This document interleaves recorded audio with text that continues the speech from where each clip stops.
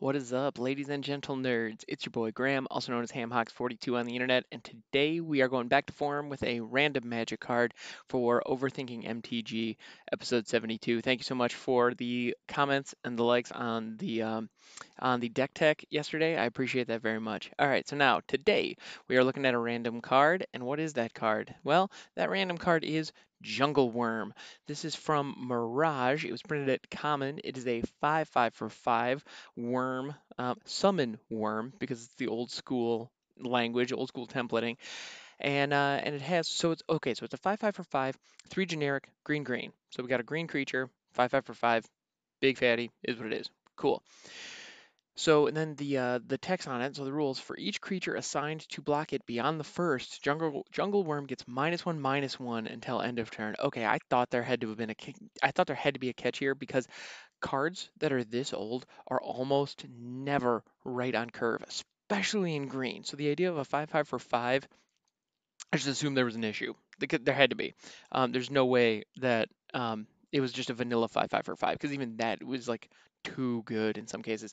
Like look at Crawworm is like a wonderful creature from back in the day that is considered like a staple green creature, or at least a classic green creature. And if I'm not mistaken, it's like a 5/4 for 5. Like that's it. It's just a 5/4 worm for 5. It's just vanilla. It's been in a bunch of different sets. I think I have like 7 or 8 of them from 8th edition. Like they were just sort of everywhere, and they're just kind of meh, like big time meh. I mean, and actually nowadays with power creep and everything, they're like full on unplayable. Like they're truly terrible. Meanwhile, Jungle Worm, you get one toughness bonus, except it doesn't freaking matter because the thing is going to get weaker the more you gang block it.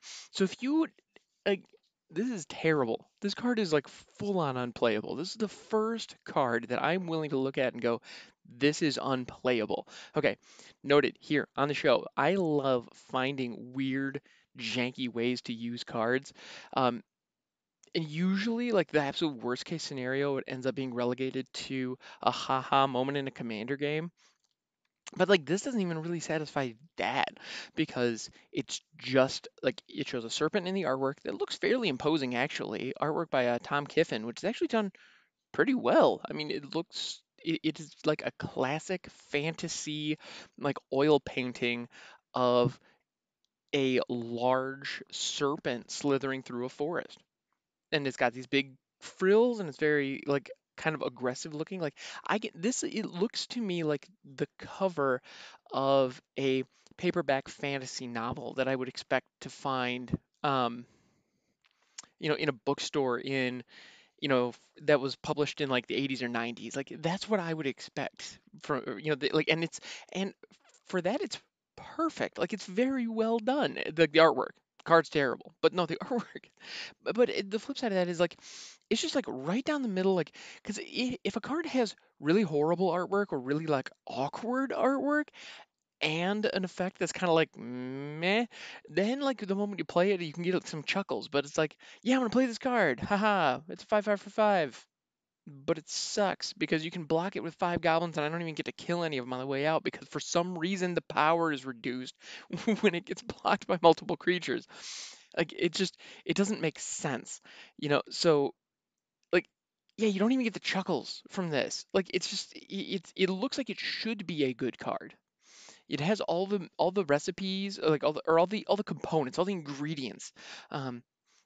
Yeah, you got 5/5, 4/5. It's from Mirage. You got rock solid artwork. It's a worm, because if you wanted to do some tribal worm stuff, you could do, that's out there. There are a lot of worms. I don't know. It could be one of those fun kind of off the beaten path tribes to build some jank around. So okay, like whatever, that's all fine. But then that ability, the reason this ability is so freaking terrible is there's a couple of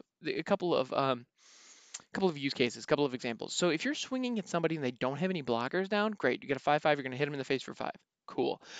In a world where Questing Beast exists, this thing is just no, just full on no. You can find vanilla 5. I would rather have a crawl worm than this, 100% all day, every day.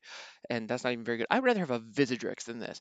Like, it's just, yeah, there's so many vanilla creatures that you could slot into this spot. Like, yeah, just no. Sorry, I'm like getting really. Um, I would rather have a Mere Enforcer as the only artifact in my entire deck than this.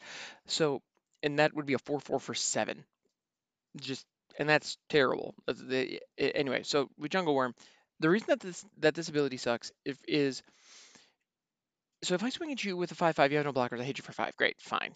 Again, there are a million better ways to do that. Now, if you do have a blocker, okay, I swing in, you block with the one creature, and all of a sudden, my Jungle Worm just becomes a 4/4. So in combat, so it's like a negative Bushido effect. Bushido was a keyword in Kamigawa that whenever a creature became blocked, it got +1/+1. So the idea was if it's attacking a player, it's not going to be as strong. But if it is met in combat, it suddenly buffs up and becomes more aggressive and tougher.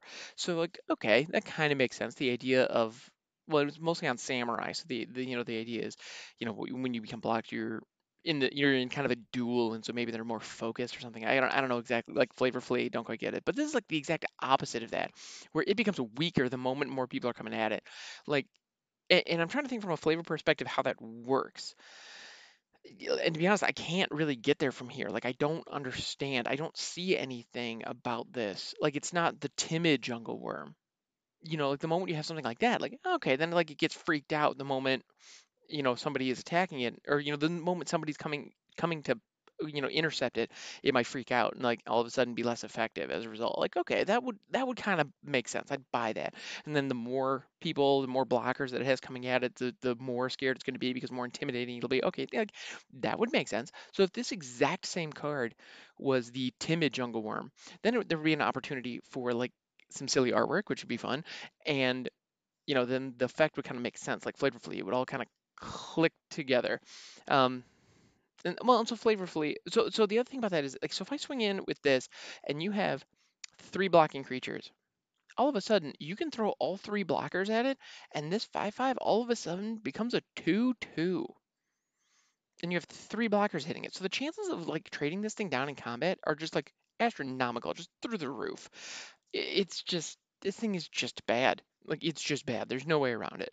Okay, and it does have flavor text. Oh, and the other thing about that is that minus minus occurs like 3 or 4 phases before damage is even dealt. That's well, no, it's one combat step, but it's well before damage is assigned. So what ends up happening is the power is actually reduced. If you can block this thing with 5 creatures, you okay? So let's say let's go with me here. Here's an interaction that just gets me thinking that I think would be kind of funny. It's a weird little it's a moral victory, as I like to say. So if I'm swinging with this 5/5 and you have 5/1/1 life linkers, let's say you're running like Vampire Tribal or something. So for each creature, okay, so for each creature assigned to block it beyond the first. Okay, so the first one is a 5/5. So okay, I was doing my math wrong there. So let's say you have 6 life linkers. You can choose to block with every single one of them against this 5/5. And what would end up happening is you have 6 blockers hitting it, and so as a result, Jungle Worm is going to get -5, -5. Your life linkers do not even get an opportunity to deal damage and therefore gain you life, because Jungle Worm is already dead as a state-based action just because you declared your blockers. That should never be possible. That is awful. And the idea that the attacker is what causes that is just, oh my goodness, this is another level of suck. Okay, so there's some flavor text. Let's go ahead and see maybe some flavor text is going to tie this together into something that at least makes sense. That's all I'm looking for right now. I just want this card to make sense. It doesn't, I can't imagine any deck that would run this. I can't imagine a single reason why you would want to have this. Um, Like it's not even in the right colors, so you can't even put it in a Zedru deck to just hand to somebody to bum them out. I mean, it is a blocker. It is a 5/5 blocker that you can hold back, so that's something, I guess. Like, but ugh, I just it's anyway. This card is just it's making me sad. It's just genuinely making me sad. So flavor text: broad as a baobab and about as smart. Okay, so it's stupid. That's the angle that they're trying to go on. Now, that's what it says in the flavor text, but there's nothing about the artwork that leads me to believe that. And so for each creature assigned to block it beyond the first, it gets -1/-1. So if it's dumb, or if the idea is that it's just not smart, I'd imagine that's similar to Flummoxed Cyclops, which is a card from Theros, where if or the most recent Theros Theros Beyond Death, that if it attempts to, or if it's If you attempt to check that, reverse it, take a step back. Okay, if you're being attacked by more than two creatures, it cannot block. And its artwork clearly shows the Cyclops like swinging its club and looking over its shoulder as if it's confused as two like humans are running past it. And so it tells the story like, oh, this thing gets overwhelmed really easily and it just like locks up and freezes because it's confused. Like that makes sense. And that is depicted and that works within the way that the card functions. Like so that like tells a story. I understand exactly what the deal with that thing. Now Jungle Worm here is just a dragon. Like I'm just looking at the picture. That's just a dragon ass dragon. It's not. I mean, so okay, it being called a worm, like it doesn't have wings. Okay, fine. So you got a worm. You got a worm ass worm. It's just a big old worm, and it's just cruising through the forest, being a big old worm. That's it. Like I don't understand how I'm to take that and the name Jungle Worm and understand that as a result, it becomes discombobulated and ineffective in battle the moment there's multiple people. Um, and the difference between Jungle Worm and Flummox Cyclops is it modifies its ability to defend, whereas Jungle Worm it's impacting its ability to attack. So there are slightly different twists on kind of the same idea. The idea that the creature is deficient, and that's what's causing this downside to occur in combat. I mean, mechanically, I like that idea. If you took this exact same card and made it like a 7/5. Okay. Like then all of a sudden, like you've got a little bit of upside that's ahead of ahead of the curve to deal with this downside. Because if you're going up against a large group if you're going up against an aggro deck or a token deck that has created a lot of blockers, this thing is just dead on arrival. You just do not attack with, like, don't attack with this. Just don't. It's a huge waste of your time. It's just gonna get killed. Now, if you're going up against somebody who only has one or two blockers, then all of a sudden you have an interesting math equation that you're handing your opponent. However, they have control of it. So they can modify the power and toughness of your creature in their favor just by playing the game. If they had to like pay life to do it, or they had to um, discard cards in order to, or even pay mana at the very least, then they would have to give up a resource. They're just blocking it. And actually, the more aggressively they block it, the better the effect gets. So this is just bad, guys. This is really, really bad. But it's an interesting take. It's an interesting card. This is also a common, and it's from Mirage, so this is very old as well. Like very old. I mean, it is. Um, it was a while ago that this got printed. I want to say it's what 20 years. So I mean, it's been a minute since something like this has seen action.